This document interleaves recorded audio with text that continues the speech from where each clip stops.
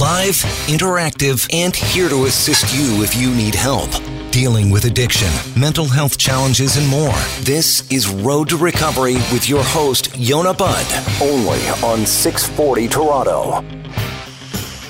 And good evening and welcome to the show. Thank you for joining us tonight. Hope you had an incredible day outside. Last couple of days have been really quite amazing. People on patios, walking around, smiling just a little bit. And those that have had a double vaccine, just a little cockier with their chests out and a touch, just a touch on the I'm a little better than you scale. But anyway, we're all going to get there sooner than later. And when we do, the world's going to be so much better than it's been. And you know what? When we, the idea of this show is to share information with each other, me to you, you to me, you to each other. And we do that by you calling in, right? 416-870-6400 or text or toll free at 888-225-TALK, which is 8255, 888-225-TALK or 416-870-6400.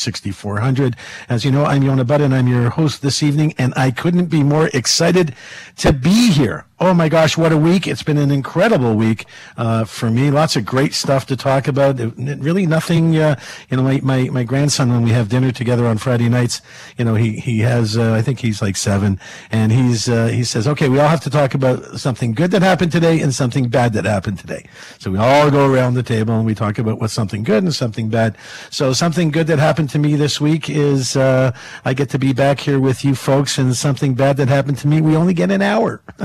Anyway, life is really good, certainly in my life, and I feel for those whose lives are not so good. But listen, I struggle with all kinds of stuff, and anxiety, low self-esteem, not low self-esteem, anxiety, OCD, ADD, things like that. So if I'm telling you I'm having a good week, it's because I'm doing my stuff. I'm sleeping, I'm eating, I'm working out, I'm talking to people, I'm doing what I need to do, and I'm talking to you here tonight. So therapy for me, therapy for you. Everybody wins. Listen, speaking of winning, last week we were on the show for an hour. We came kind of out of nowhere. We did a bunch of promo, but who knows who was actually paying attention. But last week we talked to a lot of people, and I heard from people after the show.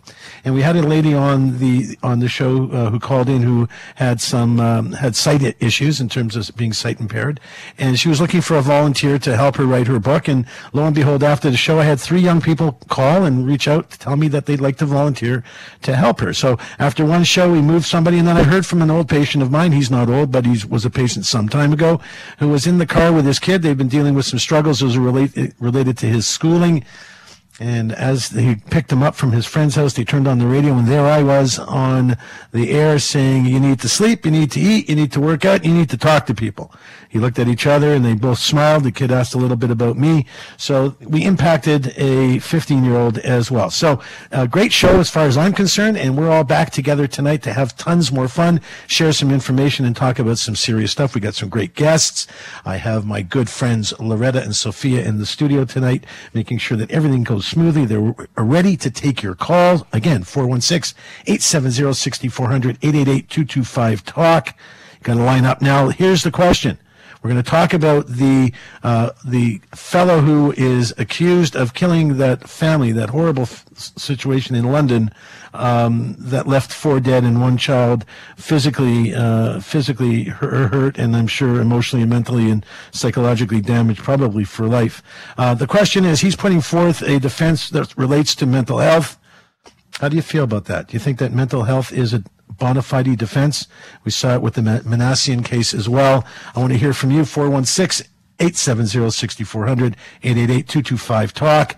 And your question is, do you think that mental health is a justified defense these days for these types of horrific situations? So it's stories like, it's kind of like, as you read the story, he's accused of murdering 4 families, as I told you, that Muslim family, but that's less relevant until you get into maybe the motivation. And the documents filed in the London courthouse between 2016 and 2018 with this kid's parents shed a new guy. He was a kid. He's 20 years old. It's so sad on all kinds of fronts. months. Anyway, new light sent on the background of this kid. Eldest son is 6 from a small town in Ontario, and he was accused of running down this family. They do not, however, offer any clear insights into why. I won't use his name. I don't use names of bad guys on my show. I don't want to give them any notoriety. So they're not sure, no insights into why this young man allegedly targeted these particular people. But the father says in a statement that there's allegations that, he thinks his son's situation was a senseless act. Of course he does. But the records filed between the divorce between the mom and the dad of this young guy. He also has a twin sister, 4 young siblings. There's documents that suggest that he is not able to visit with his siblings without being supervised. During the parents' separation, he developed a great deal of animosity towards his mom. She described her son as combative and argumentative, right? He used to follow me around the house. He used to lock myself in the bedroom, right? Starting to get a picture here. Very aggressive, angry with me. The times he spent with his father, he'd come back more hostile. Police said that this particular kid targeted the family based on their faith, but they're looking into it. That's based on some decent information that they've obtained through some of the investigation. He was a student at Fanshawe College. He lived in a London apartment building close by. He worked on an egg farm in his small town in Ontario. And there were anger issues. Since this kid was 15, noted anger issues. Claimed it was because he was angry towards his mom because his mom was preventing him from contacting his dad during their separation. I've heard that a million times. I don't know why we use our kids that way. It's so destructive. And unfortunately, his frustrations became significant. He had to retain his own lawyer and became separated from his mother at a young age and was able to leave her control legally. And he withdrew that parental control on the January 26, 2017, just 1 month after he turned 16. Then he was living on people's couches and different friends' houses. But he was diagnosed with depression and obsessive compulsive disorder. Well, I have OCD as well. It doesn't make me violent. Depression not necessarily makes you violent either. He was prescribed an antidepressant and he attended counseling. Not sure who he attended, but this kid has and had an awful lot of anger issues for a very long time. And here we see him killing a family. And the question has to become really, is it something that could have been prevented? Is it something that perhaps the family could have done more to get the kid the kind of help he needed? That's really the question. And in this case, like the Manassian case, why is it that people who exhibit their anger and violence towards their parents get away with it? And they seem to happen all the time. I hear from families all the time who want me to help their loved ones and, husband, wife, son, cousin, nephew, grandson, whatever, granddaughter, whatever. It's works both ways, both genders, all genders. And they're asking me to deal with situations because the violence in the household is so great. Yelling and screaming. If they don't give them money, the young person, usually someone who's looking for money to support, unhealthy substance abuse scenario, right? Self-medicating. But why do they get away with it? Why is it that we let these people that are sick and are needy, right? Why is it that we just don't get them help? 416-870-6400. You got a couple more minutes left. 888-225-TALK. We want to hear from you. What do you think? Why don't we do a better job, just globally, all of us? Why is it that when we need help, and maybe it points a kind of a finger towards how we were parenting or how the kid was brought up or whatever, right? So maybe we're embarrassed. But isn't that selfish? Isn't that a selfish motivation? It's unbelievable. Because I don't understand how when you've got a violent kid or a violent husband or a violent mother or sister or daughter or whatever, that you're not on top of it. They were told as the article went on to say, the families were told by professionals at many levels to get the kid help. He had some level of counseling, but who knows how much? Angry young man, angry since 15. He killed his family allegedly when he was 20. That's 5 years of living with whatever it is that ate away at him. Whatever it is that was inside him that was causing him to be so angry, so frustrated, so lost, so mixed up that he had to allegedly perpetrate such a horrible crime. I don't know. I see this, we read articles about mass killings from various parts of the world, in the United States, Canada, whether it's being run down by a vehicle, which seems to be very popular these days, or being shot or, any other form of terrorism that people, inflict on others. But if you look at their history, there are signs of stuff going back far enough that if we were paying attention, we could probably have caught it.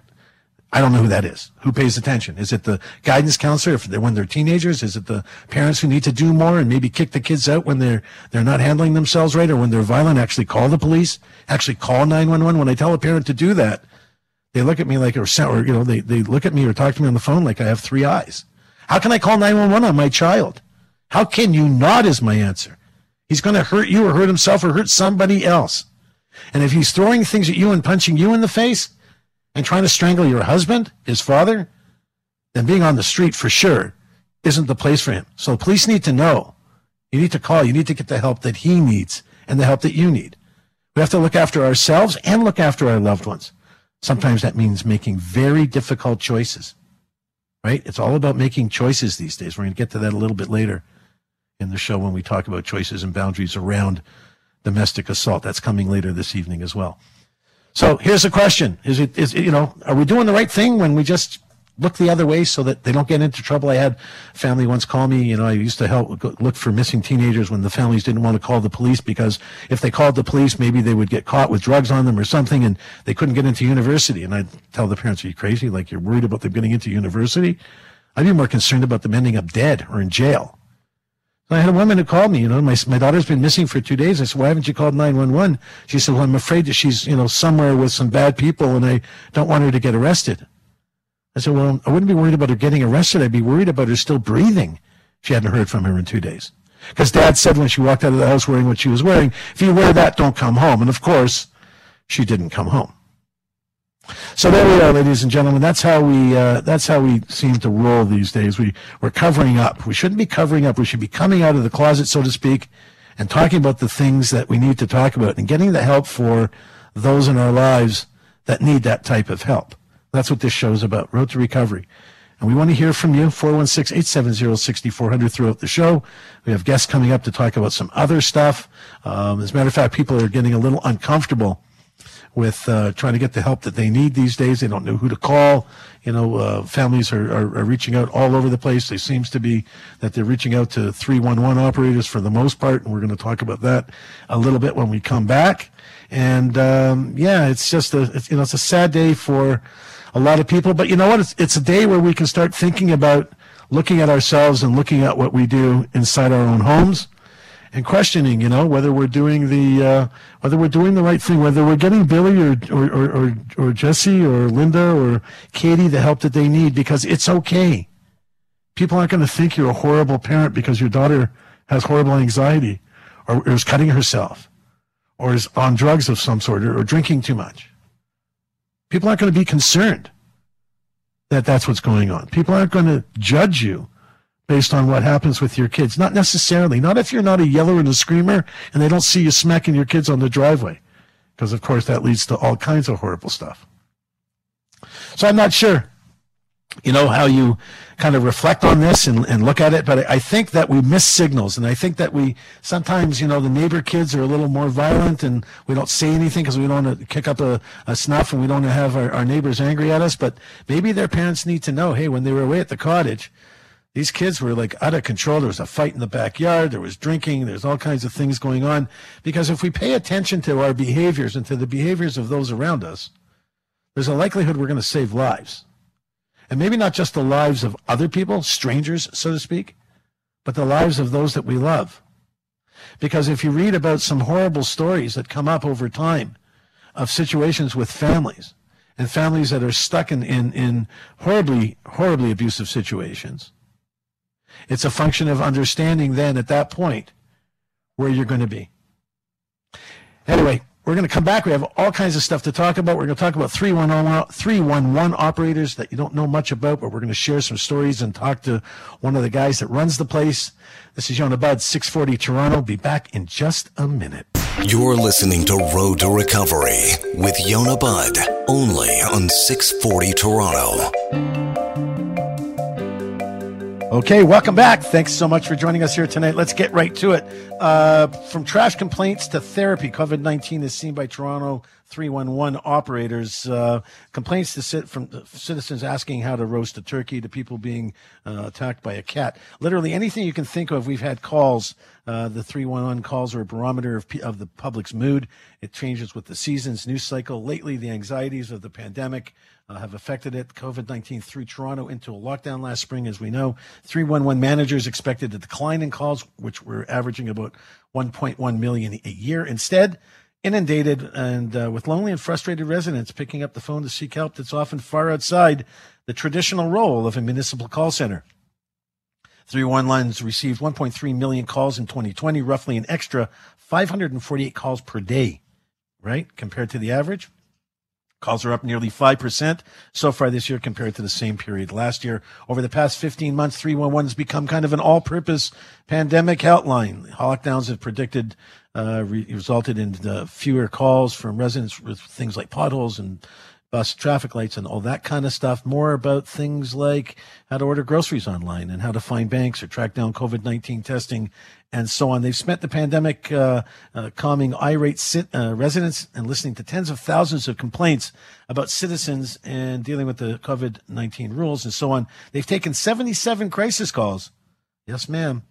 In distress, from people in distress, feeling suicidal or experiencing an abuse. Louise Patterson, she's a supervisor with 311 for the past 9 years. She wishes she had an answer. She's been working from home for more than a year with 3 teenagers around, 2 of them in virtual school.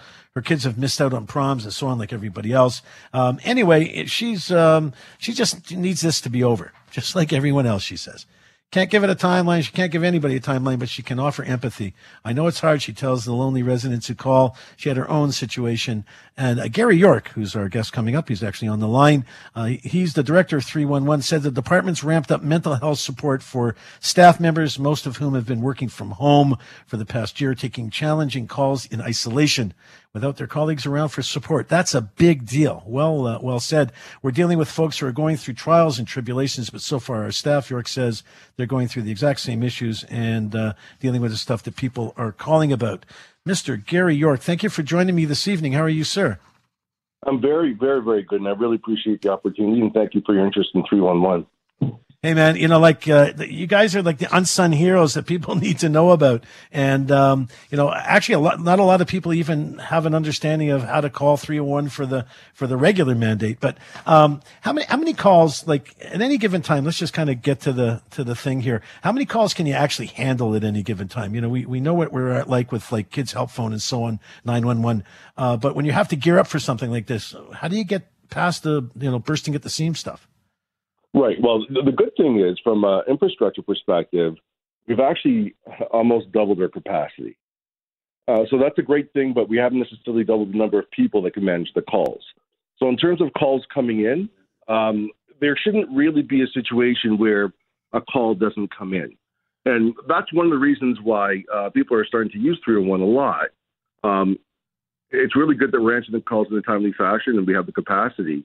But because some other organizations are also struggling, by default, we get calls, even for, related to Bell Canada. And one of the reasons you asked is, are you aware that you're calling 311? Well, their response is, yeah, but we know that you guys, help to get things done. So we are focused on trying to help our staff and the residents. One of the things that I really want to emphasize is the mental health aspect of it. Now, really, we're focused on, in creating an environment and culture that's focused on psychological safety, especially during these times where we're looking at images within the media, in public that are, that have a lot of hate and a lot of negative situations behind them. And, our staff, just like everyone in the public, face those things. So, okay, so let me ask. Yes. Okay, let me just jump in here because we got a little bit of time and I have so many questions. But sure.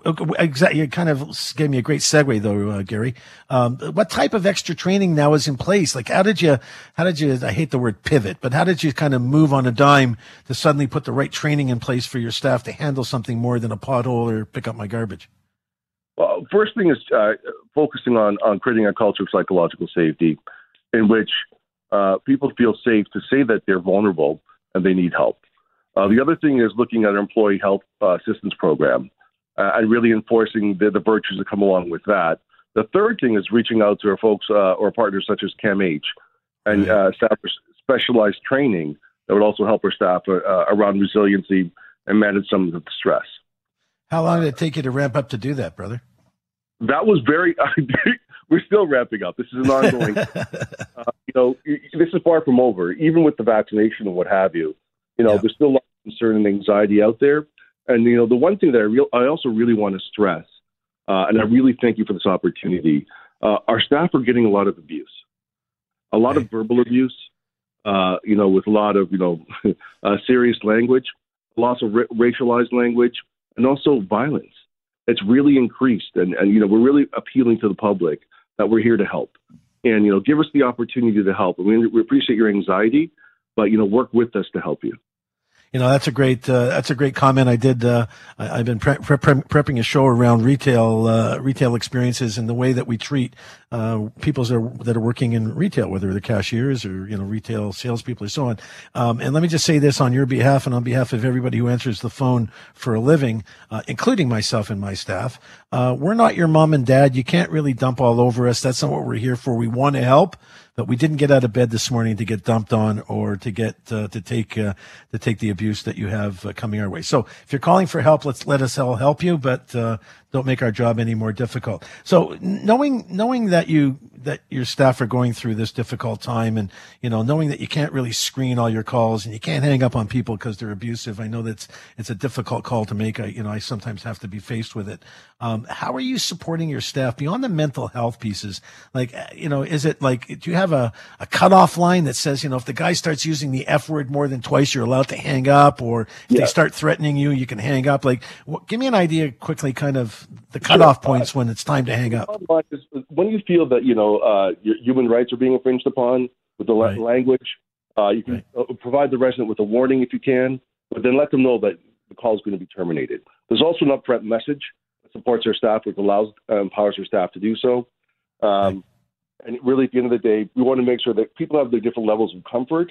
But once your human rights are being infringed upon, you're within every right to terminate that call. Let me ask you something. How you doing? You yourself, personally, through all of this, you're running a big operation. Lots is going on. I assume you have family. I'm just making that assumption. I assume you have family and got your own stuff to deal with. Personally, how you managing through this and kind of keep your head together for the job? At the end of the day, we're here to serve, and I'm really proud of the team and the position that the City of Toronto has taken. I think we're leading that charge. Everyone's very dedicated, and I have to play a part in that. So I'm just one of the people that are trying to do the right thing, and I'm very proud of the team. And at the end of the day, when we do our job, we support our friends and family as well. When you go home at the end of the day, though, are you a little more drained than you might have been 2 years ago leaving the office? Absolutely, and because you're also working from home. True. Right. So, right. Yeah, I forgot. Our job is 7x24 too, so the lights are never really off. So, do you have a nice secure place in your house where you can deal with this kind of high pressure stuff, or are you like some of my patients who actually work from their car? No. I actually have an office, and then I also have a home gym that helps me deal with the issues afterwards. Oh, well put. That's great. You're a good segue, man. You're a great guest. We're going to have you on definitely again, maybe just to talk about a garbage problem, hopefully, that will get you guys away from your, doing the 911 stuff or the CAMH stuff. But, it's amazing you're doing it, by the way. Big kudos to you and your team. And I know what it's like to take those calls. And, I just think it's spectacular that you're able to ramp up and do what you need to do. But you're right? So working out is kind of how you get through it, how you personally are getting through this stuff. I assume spending time with your family, kind of finding some joy, like all the right stuff. But you have I assume you have someone you can talk to, like a loved one or someone that you can kind of, hey, honey, I had a really rough day today and this is what went on. A loved one, as well as we also do that for our own team. So we have WebEx sessions outside of work on Friday nights and on the evenings, just to touch base. We even have karaoke nights and things like that, just to stay humanistic about this, because we don't know when this is going to end. So we have to still live through this. What's the number one lesson you've learned in the past 18 months or so, professionally, first of all, and then maybe personally? Professionally, that I think the most important thing at this point in time is to use your voice and be responsible and be humanistic about what we're experiencing. We're all in this together. So I really feel that we use our voice to support each other, listen to each other, and be there, especially when we're suffering. Do you think both professionally and personally you've grown from this, or has it held you back? Do you think it's in your own personal experiences, and I guess for maybe, I would say maybe the majority of the staff that you work with, are they growing from the experience, or are we going to come out of this scarred and maybe a little broken? No, I think we're resilient as long as we create an environment that allows us to breathe and actually be realistic about it and to feel hurt. If we don't do that and just continue to put on a brave face, then we will be damaged at the end of this. But if we be true to each other and humanistic, I think we'll be very good at the end. You know what, Gary? It's really great that you're able to join us tonight. Gary York, he's the director of 311 Toronto. Listen, man, you can use my show anytime you need a platform to share or something you want to talk about or introduce to the public. You're a good guy, and you represent a really unbelievable crew of people. So salute to all of them on our behalf. And we just want to let you know that we're rooting for you, and we're really thankful that you're out there. Gary York from 311, thanks for joining me, buddy. When we come back, we're going to talk about abusive language toward the 311 operators and people in stores and your Uber driver and bus driver. But Torontonians are applying for social housing at an incredible rate. People trying to escape domestic violence. So imagine living with that guy who's yelling and screaming at the 311 operator, or the woman being the kid of the woman who's yelling and screaming and using foul language with the 311 operator. When we come back, we're going to talk to my good friend Jonathan Lapide. He's a criminal lawyer. We're going to talk about domestic violence and stuff like that. Stay tuned. This is Yonah Budd, 640 Toronto. We'll be right back. Now, Road to Recovery with Yonah Budd continues only on 640 Toronto. Hey there, welcome back. Do you know where your children are, your loved ones? If not, you need to go find them. If you can't go find them, give us a call right here, right now, 416-870-6400, and we'll help you with any way we can. But if you think that they're really at risk, you need to call 911 immediately. Speaking of people at risk, Torontonians are applying for housing, domestic abuse-related housing at a higher rate than ever before. People facing domestic abuse and violence and human trafficking are eligible by law for priority access to housing and what's called an in-demand form of housing. And by 638 of those households have been added in 2019, and 992 were added in 2020, a 55% jump over that year.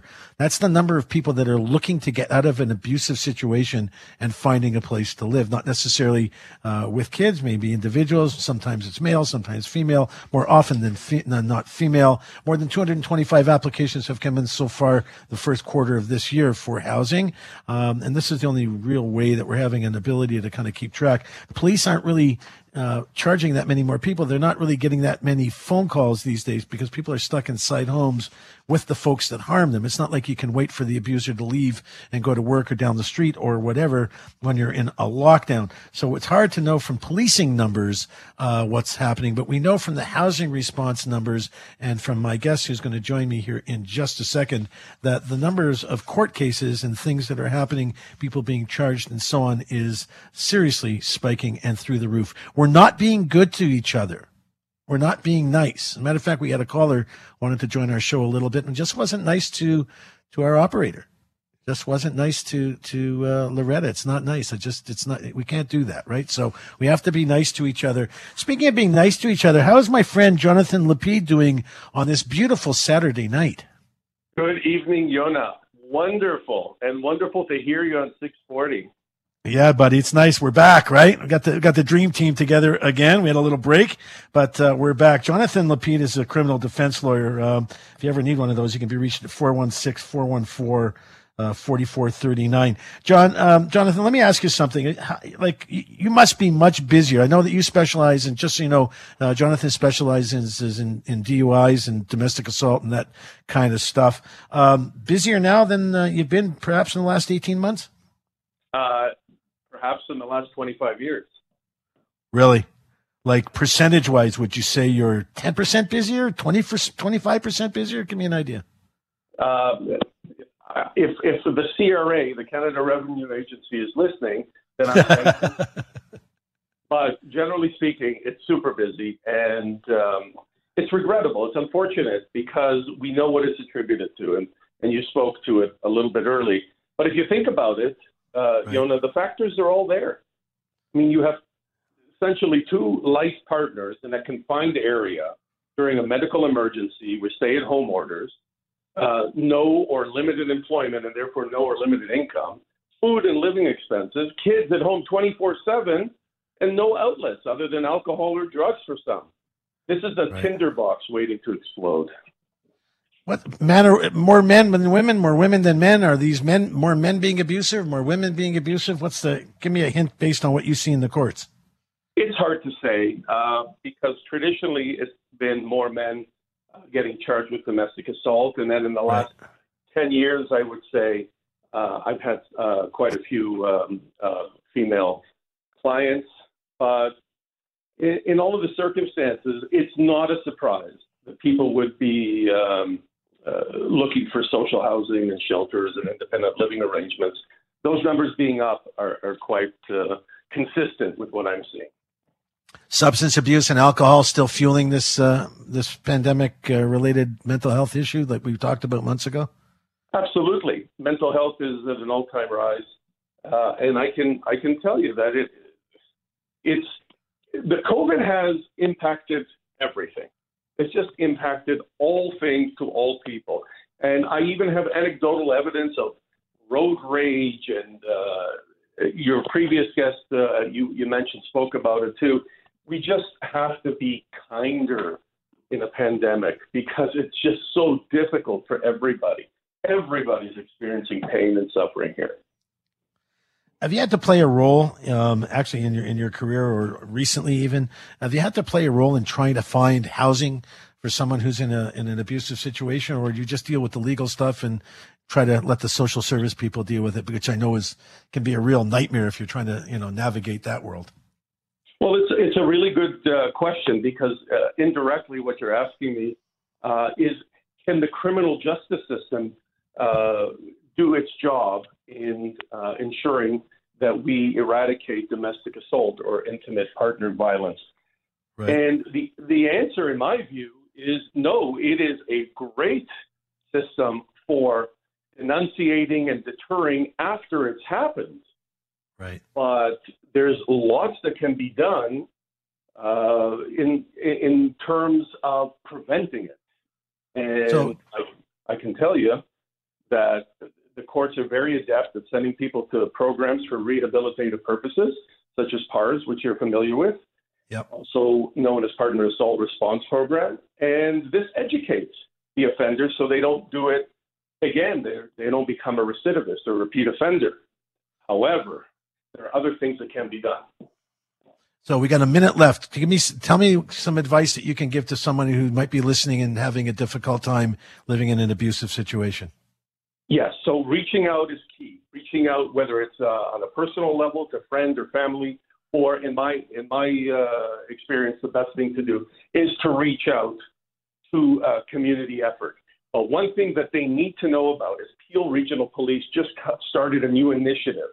They started it as a pilot project, and now it's turned into a dedicated unit where they have 50 specially trained plainclothes officers to engage and provide help to every person in the equation. That's prevention rather than reactive approach. I consider that a step in the right direction, and people should reach out to those trained officers. You know what, Jonathan, I appreciate you joining me. Hopefully not hopefully, I'm going to count on you to come back and continue to be our criminal defense expert on the show. Jonathan Lapide, criminal defense lawyer, 416-414-4439. If you're in trouble, he'll talk to you. He's a guy you can trust and a good friend. Thanks for joining us, Jonathan. When we come back, we're going to talk about women's mental health issues and such. It's a real thing. This is, you can reach us here when we come back at 416-870-6400 or email roadtorecovery@640toronto.com. I'm Yona Budd, 640 Toronto. Be right back. Share your story. Call 416-870-6400 now. Road to Recovery on 640 Toronto. It's so great to have you all here tonight. You're an amazing audience. I really appreciate it. Love to hear from you. 416 870-6400 or toll free 888-225-TALK. Give us a call. That's what makes the show work. When I talk to you, you talk to me, and we know that you're listening. Plus, it keeps me in a job because my boss is going to look to see any callers, any text messages, and you're not reaching anybody. Who knows? My anxiety is going to go through the roof anyway. Then I can call my mom. My mom is 94, thankfully, living pretty well with my 95-year-old dad, living together. They're taking care of one another with a little extra help. But I go to my mom because my mom is everything.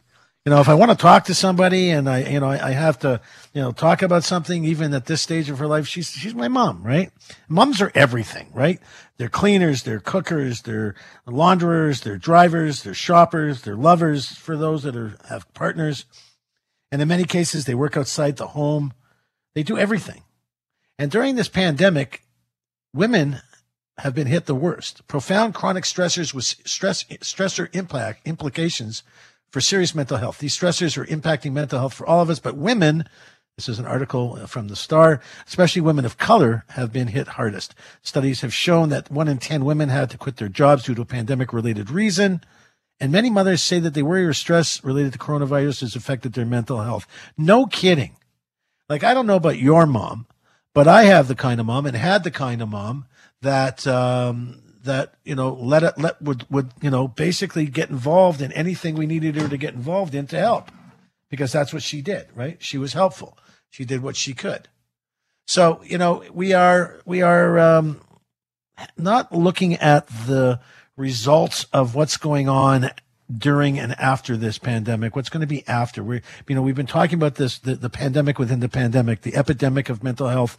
I've been talking about it for probably a year or so, on any radio or media opportunities I've had. This is really going to be a big deal. It's a big deal now. It's going to be worse over the next decade. It's going to be just out of control. But women, 1 in 10 women had to quit their jobs. Think about it. The disruption in their lives. Women's had to manage their work, child care, elderly parents. It's not usually the husbands for some reason. Some are really good at it. Shouldn't say all of them. But for the most part, mom is the one, right?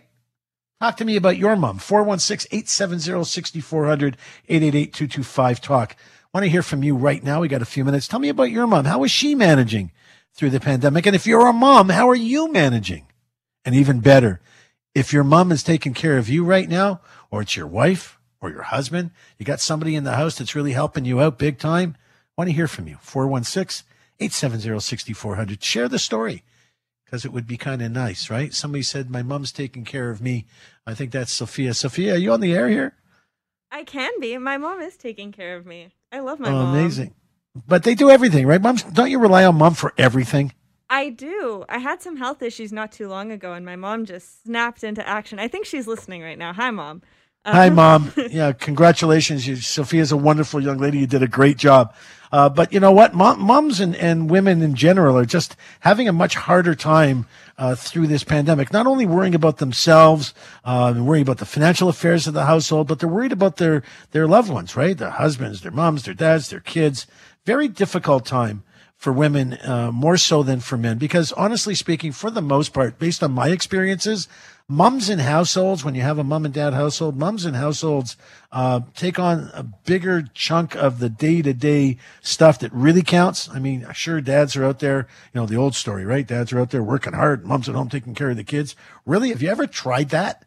If you think dad's out there working hard at the law firm or accounting firm or in the factory or driving a bus or Uber or working, doing the doctor, doing whatever he does, candlestick maker, who cares, right? He's out working hard all day. Then he comes home after a busy day at the office because mom's been at home with the kids. After all, she's just at home. Really? Have you ever tried taking care of a bunch of kids? I get my grandchildren on the weekend, and I have help with my wife, who's amazing. We call her Pumpkin on the air because we don't give out her name. Pumpkin's amazing, right? But after like a day or two, I'm done. I need a rest from the time. So we have to acknowledge that, women these days are having a much more difficult time. The cascading effect is having on their sleep, appetite, concentration, general moods. And these are the indicators, by the way, that lead up to things like anxiety, depression, or other forms of mental health disorders.